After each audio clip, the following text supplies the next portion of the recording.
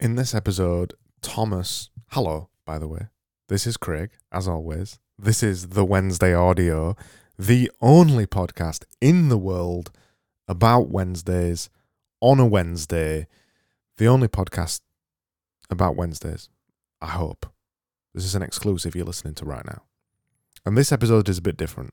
Today, I spoke to Thomas J. Bevan, my nemesis / fearful leader in the Discord, secret Discord that I'm a part of. This episode, we talk and I have to be honest here, we talk a very, very small little bit about Wednesdays in this episode. The conversation was fun though. Tom's a great guy, and you'll get to hear the voice of Thomas J. Bevan. This is a podcast exclusive. He's only ever been on one other podcast. That podcast has apparently been taken down.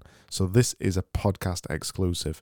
Not only are you getting the only podcast in the world about Wednesdays, you're also getting the only podcast in the world that talks to Thomas J. Bevan. Enjoy. Yeah, it used to be a 2 days on, 2 days off thing, but they were always struggling for staff at the weekend. So I just kind of stepped in and said, you know what, guys, I'll do you a favour. I'll work every other weekend straight through and then no other time. Just completely chancing my arm. And they went, oh, yeah, that's fine. That's good. Thank you. So when I'm trying to talk to somebody about Wednesdays, you don't even have a fucking clue what a normal Wednesday is for somebody. No. You don't. But that gives it a different perspective, doesn't it? The least qualified person to talk about it can offer a counterpoint of, yeah, you're August idiots, just stop working 9 to 5 if it's a problem. I mean, I don't even know what it is because, yeah, I work Wednesdays. I work Monday to Friday, but I kind of work most days on something. So Wednesday, this was your suggestion to do this podcast. I've already run out of content on week 4. Yeah. I wasn't expecting you to kind of go with it, but yeah, I mean, the fact you've eked it out this far is, it's impressive. But I think all you have to do, you start with it being about Wednesdays for about like 20 seconds, and then you quickly segue into something else. You can talk about whatever you want. Simple. Yeah, that's exactly what I did last week. Yeah. And no one notices because you go, oh, it's Wednesday. I'll tell you what I did last Wednesday. I went to the supermarket and blah, blah, and then you're off. You're off talking about something completely different. It's easy. But I wanted to stick to the strict format because, you know, this is the only podcast about Wednesdays in the world, as far as I'm aware. For a reason. It doesn't matter whether it's for a reason or not. All good art is made for a stupid reason in the first place. For an audience of like 4 people. So, yeah, you're exactly right. I don't think anybody looked at Sistine Chapel roof, Sistine, and thought, this is a really good idea to paint this. Well, that took him 4 years, so that's like, what, 204 episodes you need to make it that long? Yeah. Hey, obviously, this is my Sistine Chapel. This is as high as my art goes. This is what you're going to be known for. Yeah, all that graphic design and social media. That's just all a prelude to just one man having a slow mental breakdown over the course of years as he's talking about Wednesdays. But, I mean, shit, you haven't talked about Sheffield Wednesday yet. You haven't talked about, what is it? Wednesday is what? Wodan, is it? That it comes from, I think. So there's another 7 minutes you can just rip from Wikipedia. It's endless, isn't it? That's not the spirit of it, though, because what's slowly developing is the spirit is that it's the only podcast about Wednesdays where I moan about it being about Wednesdays, which ultimately means the podcast isn't about Wednesdays. So it's actually the only podcast that claims it's about Wednesdays that isn't about Wednesdays. So yeah. I think that's going to be my extended tagline, because this is not going to be about Wednesdays. So what it is it's someone moaning about people who moan about Wednesdays. Yeah, that's worse, isn't it? Yeah. I mean, the bar was already pretty low, but somehow it's like limbo underneath it there. So, yes. I guess you can go low enough to come back out of the other side. Where it becomes a meta. Well, it's like limbo. If you go low enough, it's really impressive.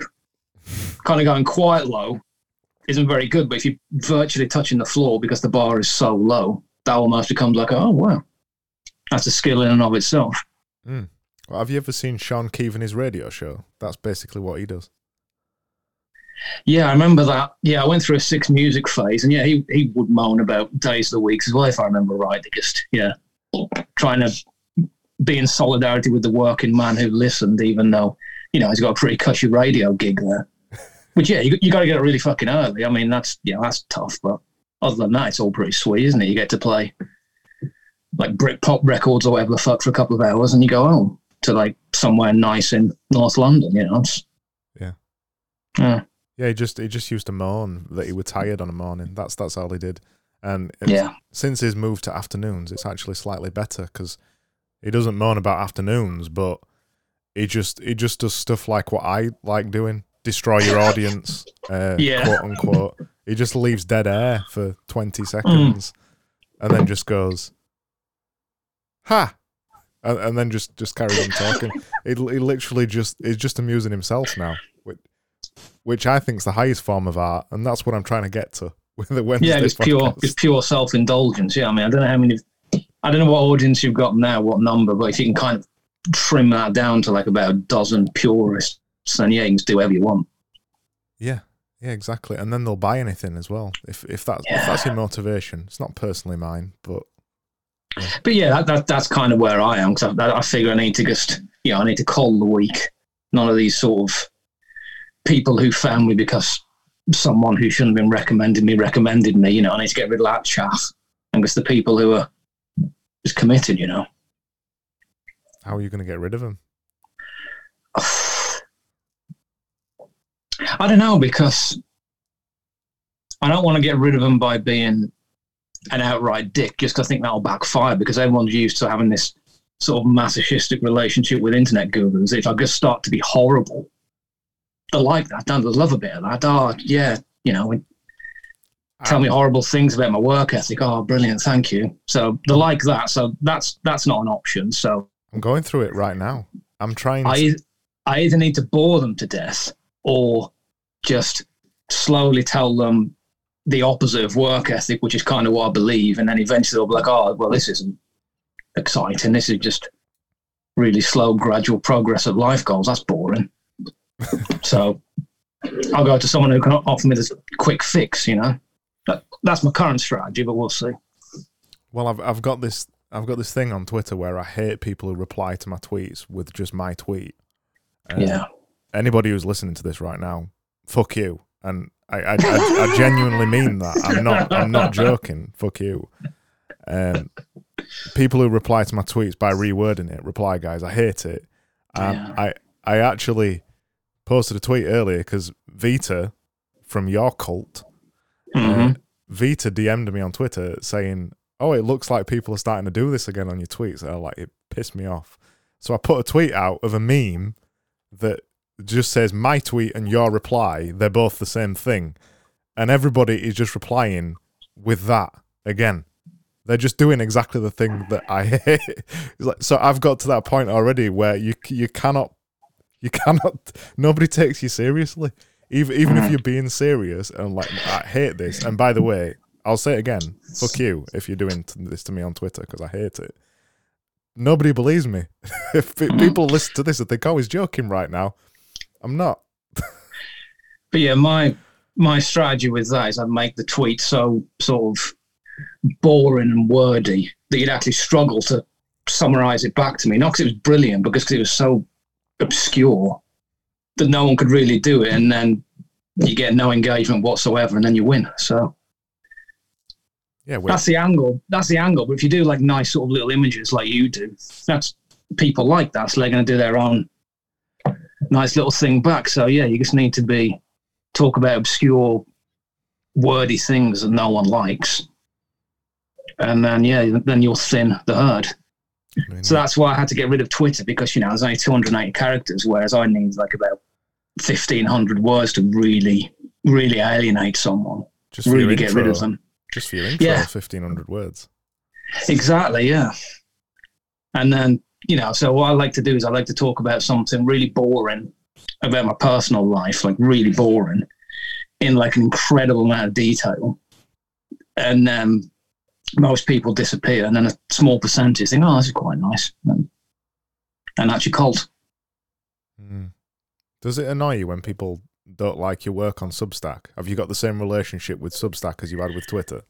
Well, it's a bit more effort, so I don't know if anyone can be asked to read something to make sure they really don't like it, and then take the effort to leave a little hateful reply. It doesn't really work that way. So the only way if people don't like something is by just a bunch of numbers, which you can either choose to ignore, or you can rationalize away why they're not actually bad and it's actually good and everything's great. So, yeah. So you think because you've written 1,500 words, that means it's automatically good? Is that way that you look at it? Absolutely, yeah. Has to be, come on. Well, I've found it quite random so far, because I've always hated on email newsletters. Never liked them. And now I've joined your cult, and everybody's got a Substack. I thought, I'll give it a try. And now I like reading them as you slowly indoctrinate me into reading long-form things. Well, that's you slowly getting your attention span back. Yeah. And now I enjoy them, but I've still got this kind of weird relationship with them where I'm writing something long. Can you hear that? That's my cat. I've still got this weird relationship with them where I think nobody reads long form newsletters because I don't read them. I don't know what to think about it. I'm still not sure if, even though I've turned this autoplug thing on Twitter, I'm still not sure if it's like the good long-term play, even though it is. Just because I don't like them, I don't think anybody else wants to read them. Who knows? It's all just a stab in the dark, which you kind of rationalise, isn't it? It's all survivor bias and luck. And if you luck out, you tell yourself that it was a plan all along. So, yeah, fuck it. Yeah, because some of them are right. I think, oh, this is amazing. This is like the best thing I've ever written. And then nobody likes it. And then something that I just bash out at 11:45 before midnight, everybody likes it and says this is the best thing you've ever written. I can't control that quality. But that's the secret, though. I mean, you kind of see all these people who give you writing advice, but yeah, just can all of that and then just write something start to finish in one shot. It might be terrible, but it'll be interesting terrible, which is better than boring good. Do you never edit them? Do you just write them in one shot? Yeah, write them in one shot, and then I'll just do a bit of a spell check, and then that's it, really, yeah. Yeah, I can tell. No, I do as well. I don't like editing. I hate it. Yeah. Well, it's not so much... I mean, editing isn't great, something like that, but it's more kind of like having a plan, and then like, I'm going to start here, and this is the end, and beginning, middle, end, and this is the thing, and this is the quote I'll use to prove the point. It's just, yeah, you've just made like a homework assignment for yourself where it's supposed to be fun. Sort of creative pursuits on the internet are supposed to be fun, and if you're not enjoying yourself, then what's the point? And if you're not enjoying yourself, then the chances of anyone else enjoying reading it is pretty slim. I agree. I mean, and every time I write them, it's the same way when I'm making visuals. I already have the whole idea in my head. I don't need to plan it or write it down. I just have the idea and I make it. Exactly. Yeah. If I did have to plan it, then that's work, and then it isn't. It isn't. That's the kind of thing I do for a client, which usually worse than my personal work. So yeah, I kind of agree. As soon as I start writing, I don't even usually change the format that much. I've seen writing advice before where they say just empty your head, just literally just write anything, and then when I get to the end of it, when I follow that advice, I've got the piece that I wanted. Yeah, and then I'm like, well, shouldn't I be moving this around or something? Shouldn't this be more shit than it is right now? I don't get it. I think the thing is, and I can kind of say this because I'm a thought criminal without a social media platform, so no one's going to kind of get me. But I think all the people who write writing advice because it's pretty much devoid of talent. So there's no point listening to it because that's the ultimate thing that you need, which is it's unfortunate truth, but I think there is an element of truth to that, you know. Storytelling ability. That's what you need. Yeah. But the problem is a lot of the people providing the advice have had massive success in writing careers purely by writing very boring content. Yeah, nothing fails like success. Yeah. Like, I know, James Clear, that kind of thing. Well, there's more money in non-fiction, I'd imagine. I've got no figures to back that up, but I've got a feeling there's more money in non-fiction. Yeah, surely. Yeah, sure there must be. Because people... I mean, how many people do you know who read fiction? Personally, like in your real life? Yeah, I don't. A couple. Mm-hmm. I used to always laugh at my girlfriend and always take the piss out of her. She always read fiction. And now I want to be her. Now I've spent 10 years reading everything but James Clear's book. Now I just want to read fiction. Yeah. Because it's just boring. Yeah. But yeah, I mean, I never, never particularly was keen on the idea of improving myself, let alone reading about it. But yeah, I've read one or two of those things, and it's just, yeah, I don't know what you do. Again, it's that idea of making work in your free time, which is probably why people hate Wednesdays, because if they're free time, say I brought it back. Good. Because if all your free time is work, then you're going to be overworked, and by the middle of the week, it's going to be done. Yeah. Yeah, I agree. I mean, this is my 4th or 5th Zoom call today now. Mm-hmm. And if I thought this was work, I would have just said, no, we're not going to do this. And then I'm doing another Zoom call after this. Again, if it was work, I wouldn't do it. Mm-hmm. There is definitely something about that. Spending most of your time doing things that are fun, then Wednesdays don't feel like Wednesdays. Yeah, exactly.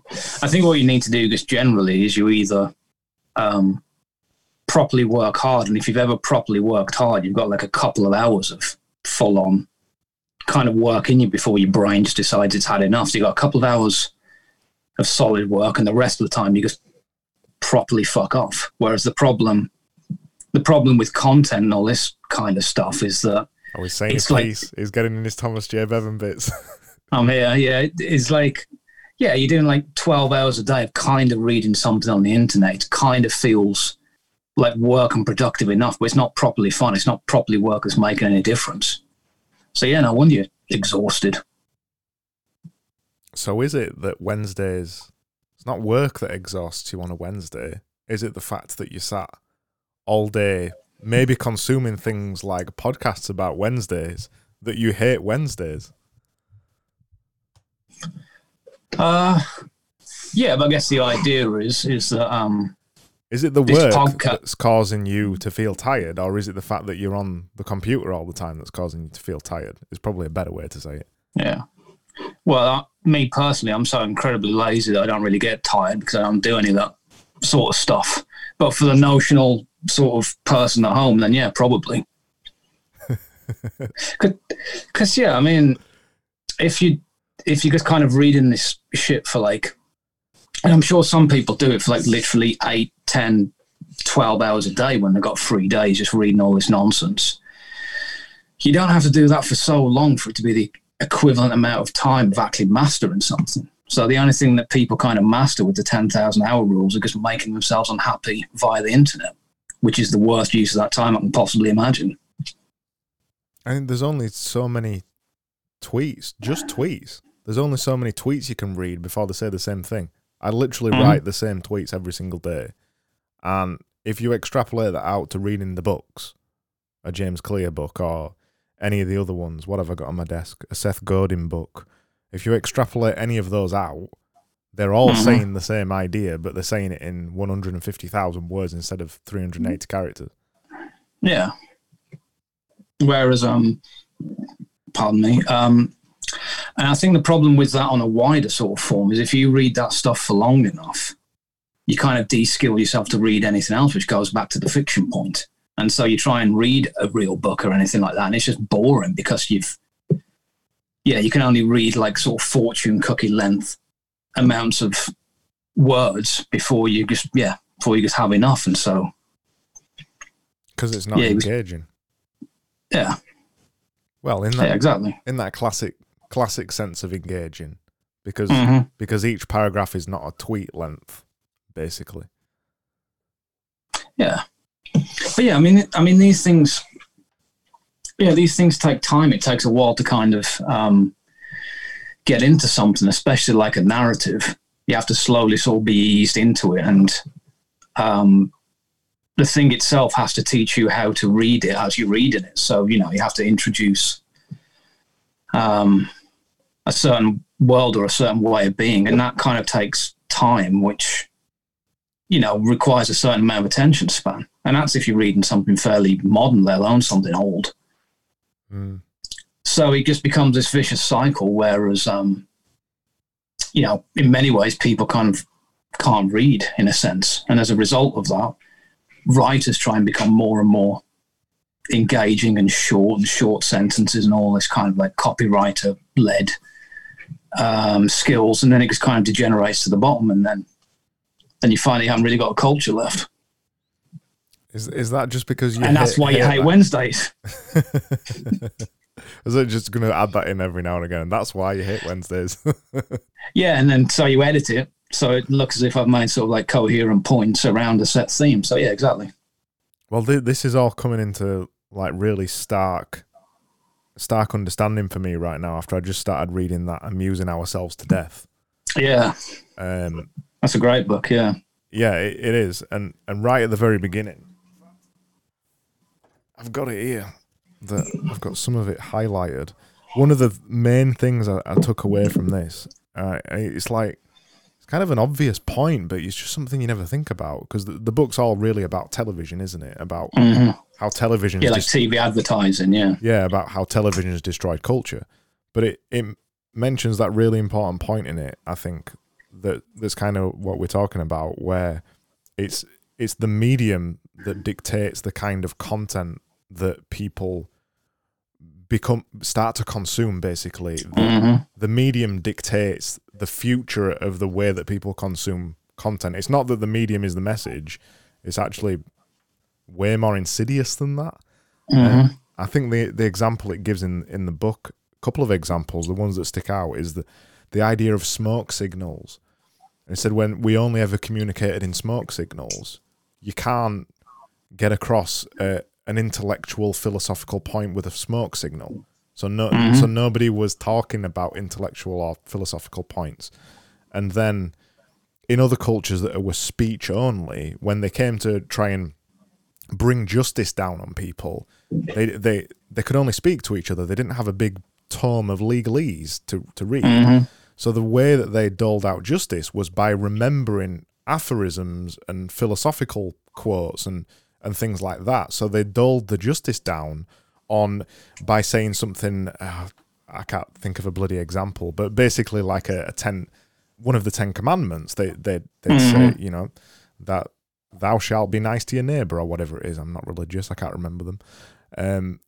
And they dealt the justice down based on a remembered aphorism, because none of it was written down. I think we're we're not getting towards that. We're already there. That something like Twitter has changed everybody's minds to consuming aphorisms and expect aphorisms, expect 380 characters in any medium, and not just text. TikTok, YouTube, all of the channels promote short form content because that's the thing that people expect, but it's only the thing that people expect because that's the thing that they've been given from the media. Yeah. And that's exactly my point. And over time, you become sort of used to that and you forget what the other way is. So, yeah, you literally change your brain over the course of a couple of years. I noticed that I became much more sort of fortune cookie brained, and I could just see what I was doing and even what I was thinking. And then, obviously I'll get banned from the internet for being a thought criminal. And then after that happens, it's like I kind of become unlobotomized and get parts of my brain back. And now I can write 1,500 words of obscure nonsense that no one's interested in quite easily. So, that's something. Did you used to struggle to write them more when you were on Twitter? Not necessarily, but they'd be different. Like, I don't know, without kind of necessarily consciously intending to, like, your sentences are just shorter and things are just more choppy, and just like, there's a point, there's a point, there's a point, rather than slowly developing, like, here's an example, here's here's some groundwork I'm going to have to lay, here's an analogy, and then here's my point. Why is that a bad thing, though? What, the fact that that you get to the point quicker? Why is that a bad thing?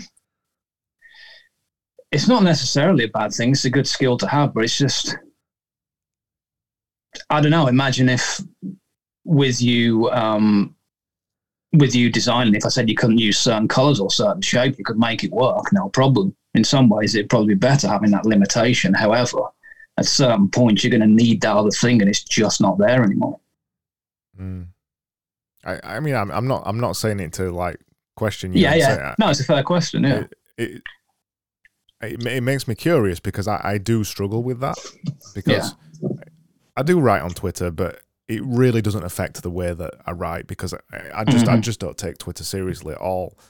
But I have always had that brevity style, that style of trying to say the most in the least amount of words, whereas you'll meander towards a point. I'll never write like that because I've never known to write like that, and that's come from kind of a lot of things. One, writing loads of emails all the time and trying to be really clear with clients to say, number one, this is what you should do. Number two, this is what you should do, and leaving no ambiguity in the emails. So you've got this like very instructional type of writing. And then kind of two, I've always pushed for it because I've got a more of a design communication brain than like I guess an arty brain. I've got more of a communication brain than an arty brain.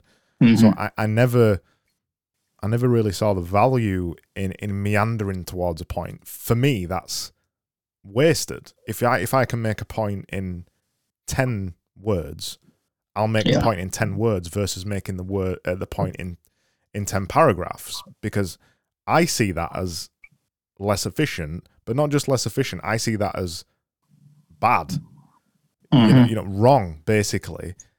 I'm just saying what my brain says, not necessarily what I believe. I mean, it's fine because that's your style, but to put it another way, I know you like listening to metal, for example. So what if there was a hard limit where every song has to be 3 minutes? Yeah. All your favorite songs are now ruined because they kind of take a while to get to the point. They have these long sort of breakdowns and solos and intros and outros and all that kind of thing. So that's just gone. So for me, it's kind of the equivalent of that. And it depends on what you sort of do. But if you are more prone towards the meander rather than directly getting to the point, which neither is right or wrong, but if everything's all one style or one genre, then things are going to get boring pretty quickly.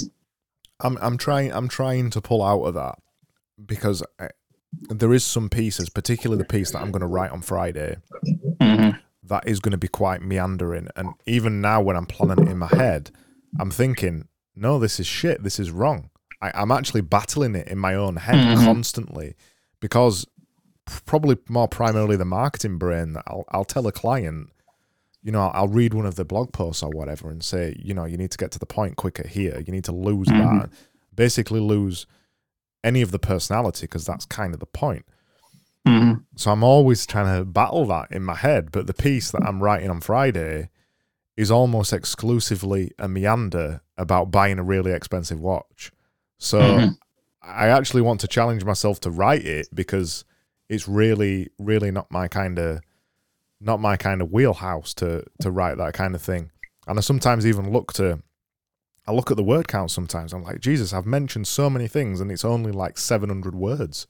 And then I try to go back to it and think, right, I'm going to add something more to it. And once you get to that point, I think you've lost it because you're You're just adding shit for no reason. Yeah, exactly. I think unless you're doing some sort of commission writing piece where they ask for a certain word count, then yeah, just never look at the word count. There's no point. It'll be as long as it's going to be. It's weird because I've always enjoyed writing and I have never done it for pleasure, really. Mm-hmm. I've always done it because I thought I needed to. So whenever I've done it before, when I've had a blog or I've had a professional blog or I've talked about design or that kind of thing, I've always done it because I needed to. So this is weird for me. Yeah. I guess the difference is because it's all the written word, you can kind of confuse the intention. So if you look at sort of spoken word, like talking to someone and singing are different things, even though it's both words coming out of your mouth. Whereas there's like an equivalent with the pen, where it's like just words to communicate and then also words to be more sort of expressive or a creative outlet. But it's still typing words on a screen. It can be much harder to differentiate between those things. And so I think people just get stuck in that, writing to communicate, like a work email, marketing kind of brain. And then, so that makes the other kind quite alien. It's because it's what everybody tells you to do. Yeah. As well, get to the point. Make it shorter. People won't read that. These are all the kind of things that people usually say. But then that just becomes a self-fulfilling prophecy. And again, you have that thing of over time, an audience is generally de-skills and they can't read anything long. Which, maybe things shouldn't be long, but I guess people need to have the ability to read that kind of thing. Otherwise, you're never going to be able to read any sort of old book, any book that's more than like a decade or two old. And then you've just lost your entire culture pretty much. Yeah. That's what I'm constantly in a battle with. We spoke about it before, about you're trying to destroy your audience. You're also trying to make something that's too smart for them. You're trying to push the envelope, but then in the back of your brain, you've kind of got the idea as well. Well, nobody will like this piece, and if I write a few of these in a row, or I make an image like this a few in the row, you completely lose your audience because nobody cares. People unsubscribe. It's like you've got there's two sides to it, haven't you? You've got to feed the beast with some popular pieces, and then you've got to make esoteric, weird pieces as well.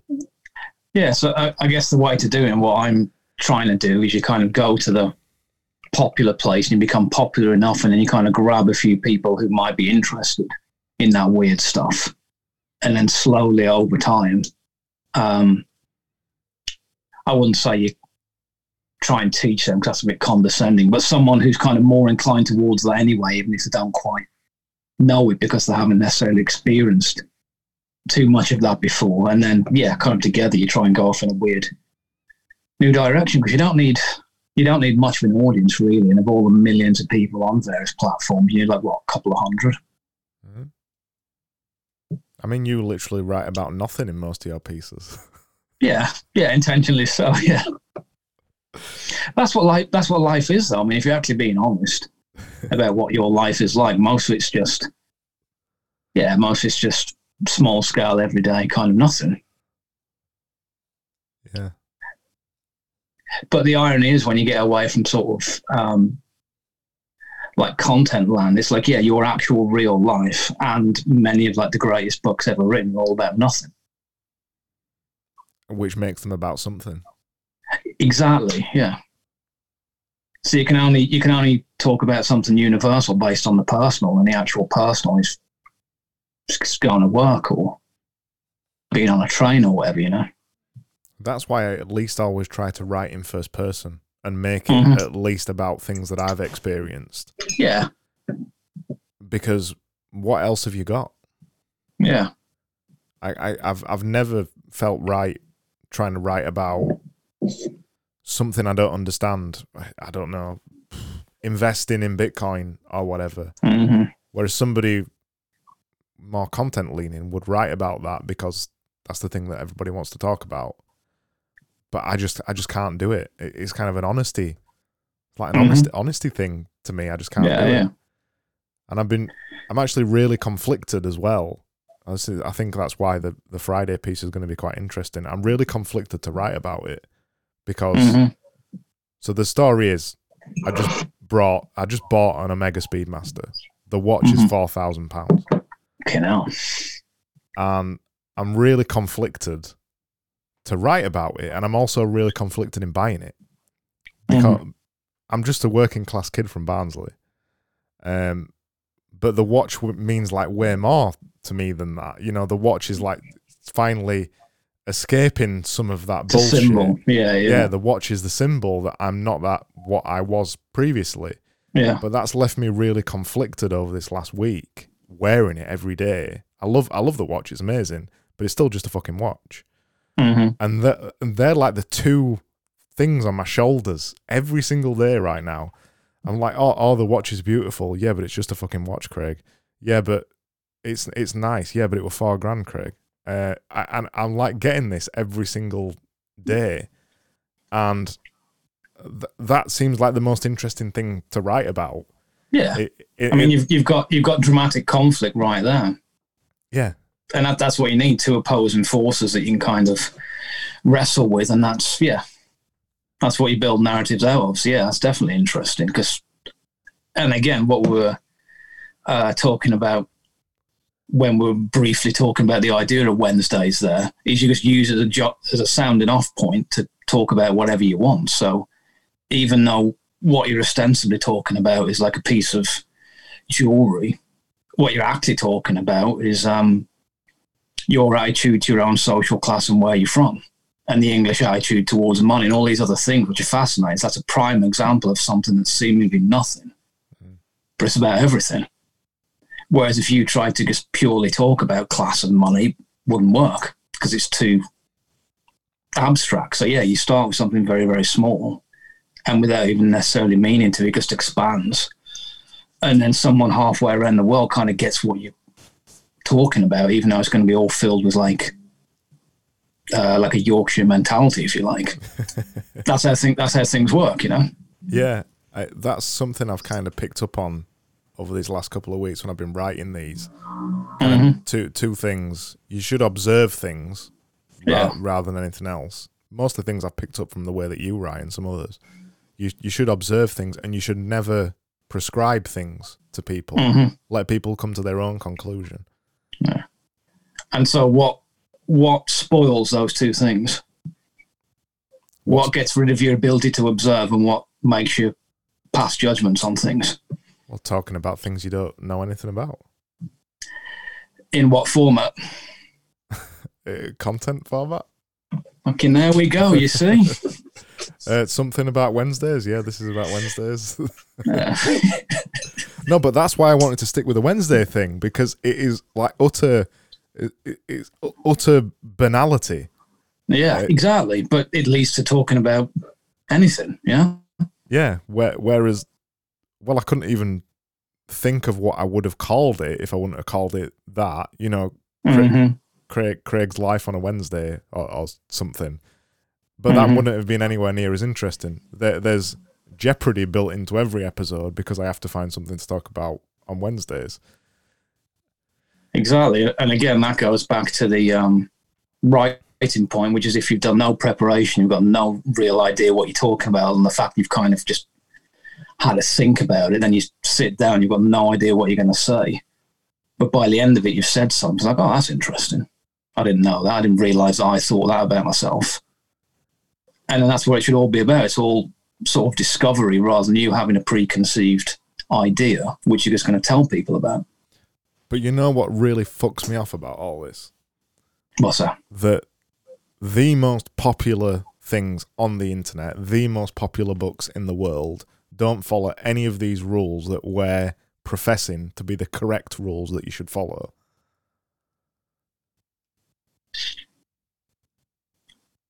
Yeah, well, I guess... unless we talk about classic literature, then yes. But well, there we go. The fact that we've kind of come off the gold standard, so to speak, doesn't mean that the rules are wrong. Because I'm saying and I've said it on several podcasts with several people, destroy your audience, pay no respect to them, try and confuse them, try and lose followers, blah, blah, blah, blah, blah, ban reply guys. And then the very next person you see on Twitter is saying, do everything for your audience, love your audience, blah, blah, blah. Be audience first. And there's a million books about being audience first and all that kind of thing. And that person has 100,000 followers, and I have Epoxy 5,000. So then you just get into a snowball effect of people listening to the people who've got the most followers, because that gets them more followers.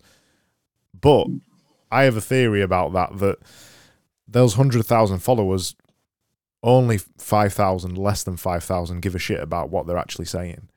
There's kind of this weird thing on most platforms where the majority of people that are consuming the quote-unquote content are only consuming it to get ideas for their own content. Exactly. So it's just literally a Ponzi scheme. And the only way you stop that, or stop being a part of that, is just doing something different, doing something which isn't just instantly shareable. Doing it for artistic reasons?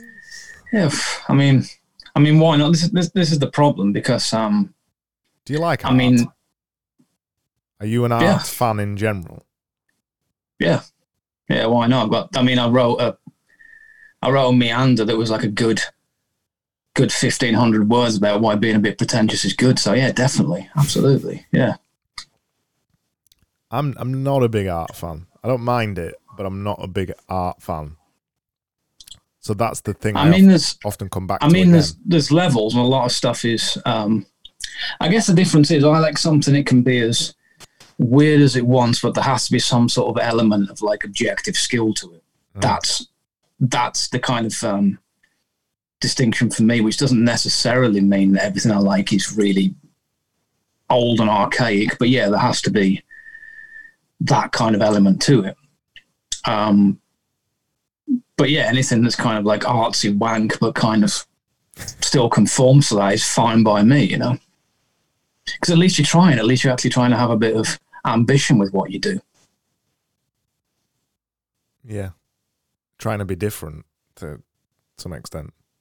Yeah, or trying to do whatever kind of satisfies you, because I suppose the idea is you're supposed to have your own set of obsessions and weird tastes, and that kind of forms your worldview, and that kind of forms your art. And again, another problem with the whole content thing is it clearly draws from the same pool.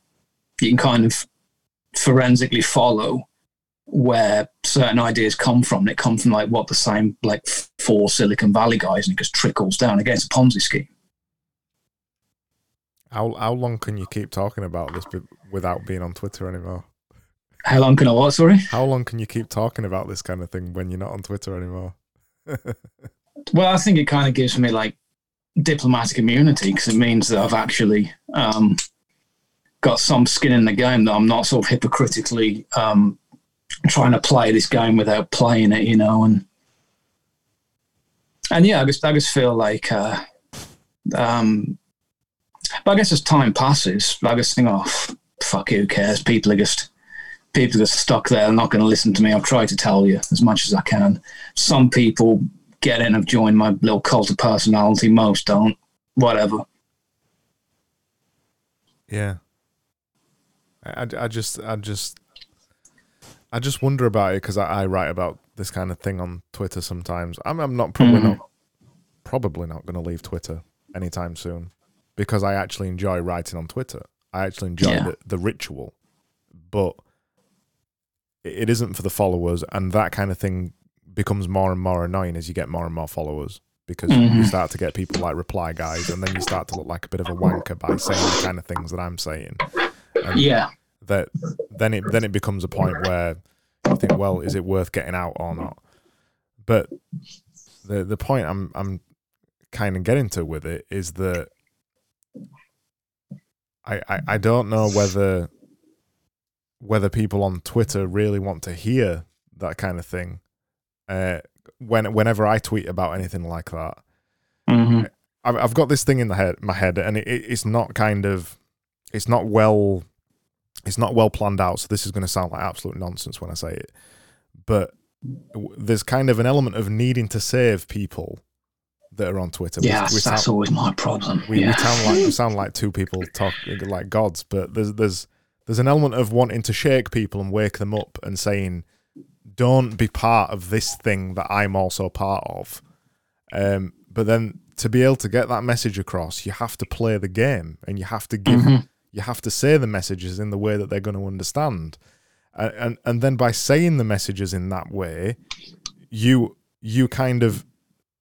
negate your point by playing the game that they're saying. Do you know what I mean? So you're like, yeah, absolutely, yeah. So it becomes like this weird circle of eventually you get, and I think maybe you're in a little bit of a danger of this.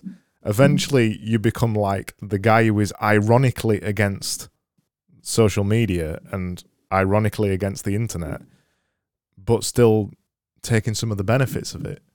And then you become a bit of a joke and a bit of a brand, and it's a bit of a brand, and then you think, oh well, I'm a bit of a brand now, and then how do you feel about that? It's Well, I think the thing that I'm trying to, Wednesdays. I think the thing that I'm trying to do is kind of gradually pulling people away, so that becomes I guess that becomes less and less of a concern, or you feel like less and less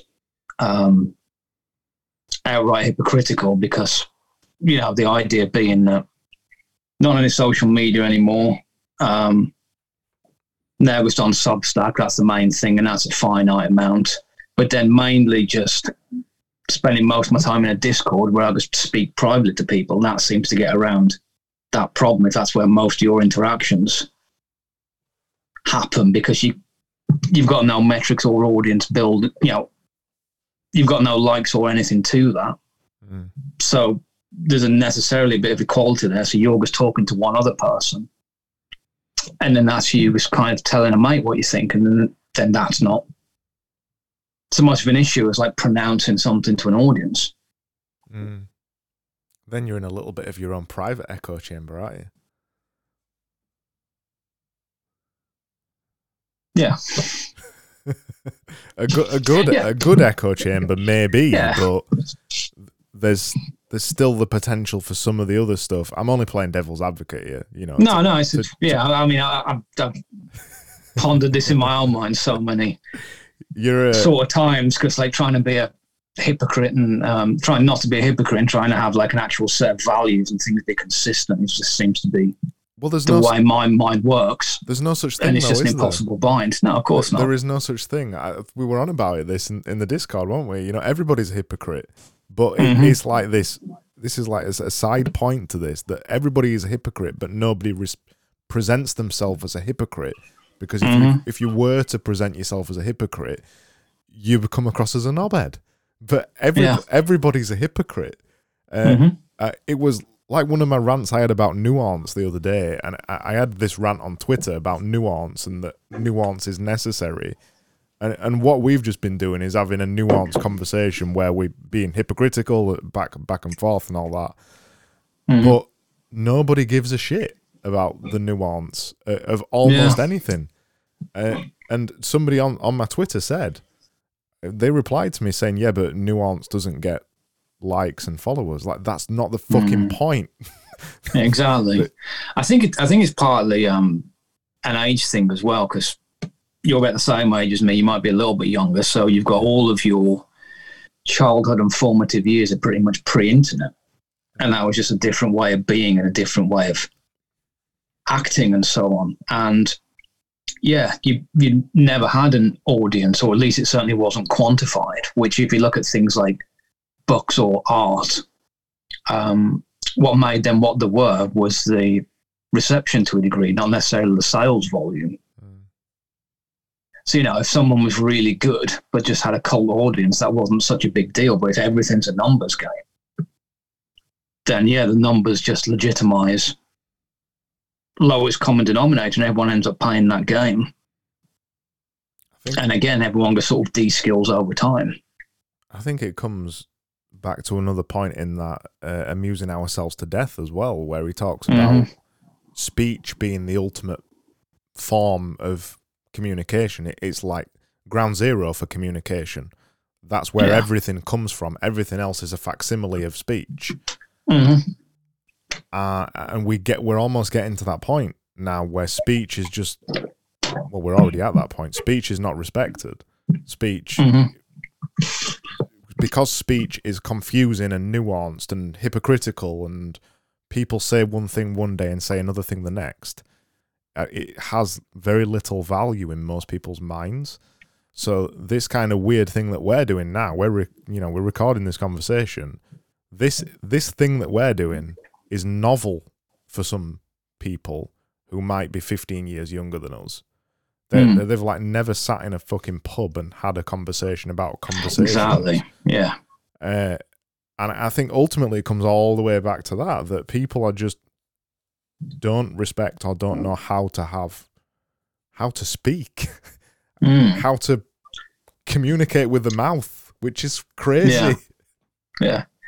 And the reason for that is that people are lonely, and the reason why people are lonely is because, pandemic aside, the trend was there anyway. They stay indoors all day, and they stay indoors all day reading content.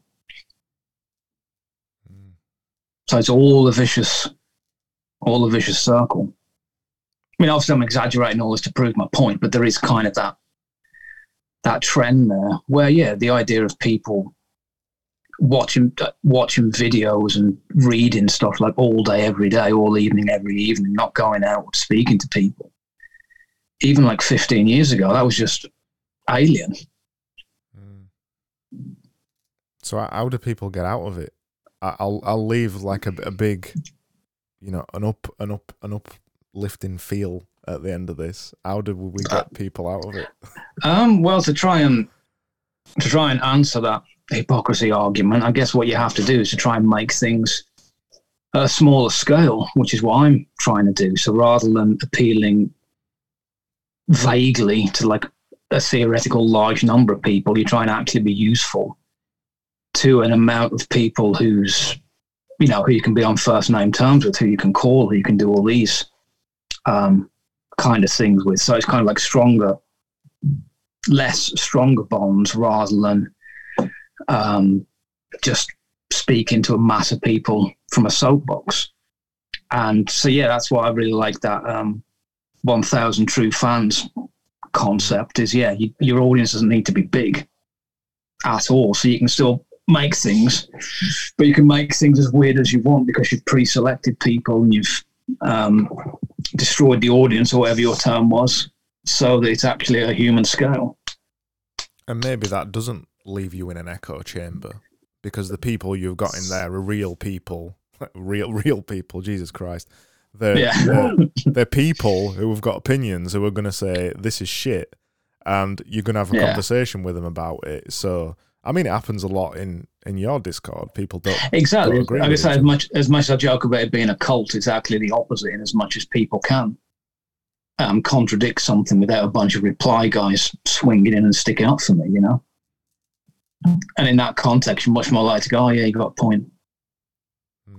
Oh yeah, I'll have to go back and think about that some more. And so even though it's a small group, it's it has more of that dynamic to it. And again, it's just a question of scale. I mean, the idea of being able to theoretically build a massive audience is great, but it's weird. Especially historically, it's weird to have that potential ability to do that. I guess we aren't necessarily geared at this point to do that kind of thing via a screen, not face-to-face, often anonymous. Well, that's it, isn't it? It is a question of scale. It's a question of no scale. It's the fact that none of us are built to be Hollywood actor level fame, but now Hollywood actor level fame is available to me or you in terms of the amount of replies we could get on Twitter and Instagram and things like that. Either of us could literally build our own little Instagram celebrity out of ourselves and get 500,000, a million followers for essentially doing fuck all with his lives and have thousands of adoring fans. Nobody's built for that. And I think you still know in your heart that's not sort of built on objective skills. You might not consciously sort of accept that or recognize that in yourself. I do think that is one of the reasons why people slowly go insane. Even people who become massive with a ton of talent, to use the, certain of the Hollywood examples, even they lose their mind. You're just not equipped to have people deal with you in those terms on that scale. I think ultimately everybody just wants to have a conversation with somebody, don't they? And, and if you or I met each other in person and one of us went, "Oh my God, I can't believe it's you. I'm so thankful to meet you, and can I have your autograph?" Or like, "This is strange." That's not how humans greet each other. I'm not your adoring, I'm not your guru, that kind of thing. If you buy into that, it leads to insanity, and if you don't buy into that, it leads to insanity as well. Yeah. You're surrounded by aliens, effectively, aren't you? Aliens that adore you, that won't tell you that your shit stinks. It's bizarre. And then if you completely opt out of that, you're the only person walking down the street without your phone in your hand. And that's pretty alienating too, which is why I'm trying to drag a few people with me. So I've got, real life people to talk to, I guess. The thing I always come back to, I'm a bit of a contrarian anyway. I imagine you are too. I love David Goggins' phrase, "being uncommon man amongst uncommon men." It's just the only way you can be. I was in the gym at dinner time today, and I shit you not, there was 7 people in the gym, and 4 of them were taking videos for Instagram. Fucking hell. And that ruined my gym experience. It shouldn't, but it did. Mm-hmm. Because I'm like, I'm in here to lift weights. That's why I'm here. My phone is over there. My music is on. I'm here to lift weights. You are here to lift weights purely to give you content for your Instagram profile. Yeah. Why the fuck are you here doing that? And I saw it the same when I went for food the other day as well. People weren't eating their food. They were taking photos and videos of them eating their food for Instagram. Like, nothing can be done just for the joy of doing it. Exactly. And so even given your own stated aim in that situation, it's less effective than if you just didn't do that. Like, you'd be able to concentrate more when you worked out or did whatever without that distraction, without thinking of that audience. And you just do it better and get more of a result that presumably is what you actually want, which is why you're doing the activity. Yeah, doing the singular activity, really just for the enjoyment of the activity. I mean, I'd argue the results are even less important if you're just doing the activity for the enjoyment of it. But I've ruined it now, haven't I? Because I've made content out of it as well. So there you go.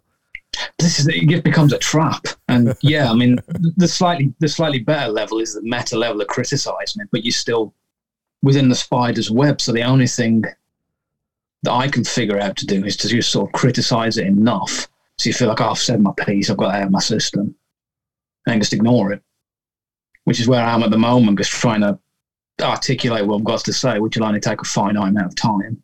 Get all that written down. It's like, right, we're never speaking of this again. We're going to talk about whatever boring, long-winded real life topic I want to talk about, So what's your next boring real life topic? I don't know. I don't generally plan them until I do them, but I think in the short term, I probably will do what I just said, which is take a few essays to just get all this shit out of my system, just say my piece, and then never speak of it again. Hopefully, maybe doing one about Wednesdays. I could definitely do that. So I reckon I could stretch that out absurdly long, just as long as you like.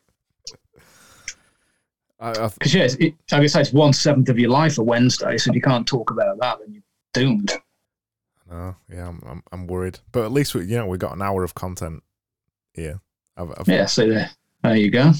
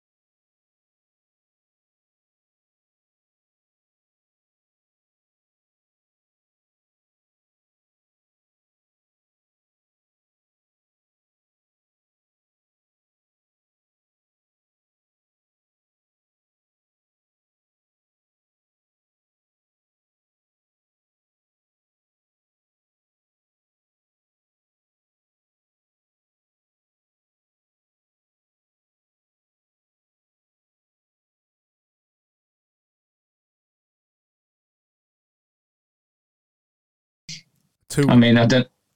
Go on. I was just going to say I've got 2 weeks maybe. Or do I release it? Do I release it as one, as kind of a? You've got to consume it in the way that it was, the way that it was held.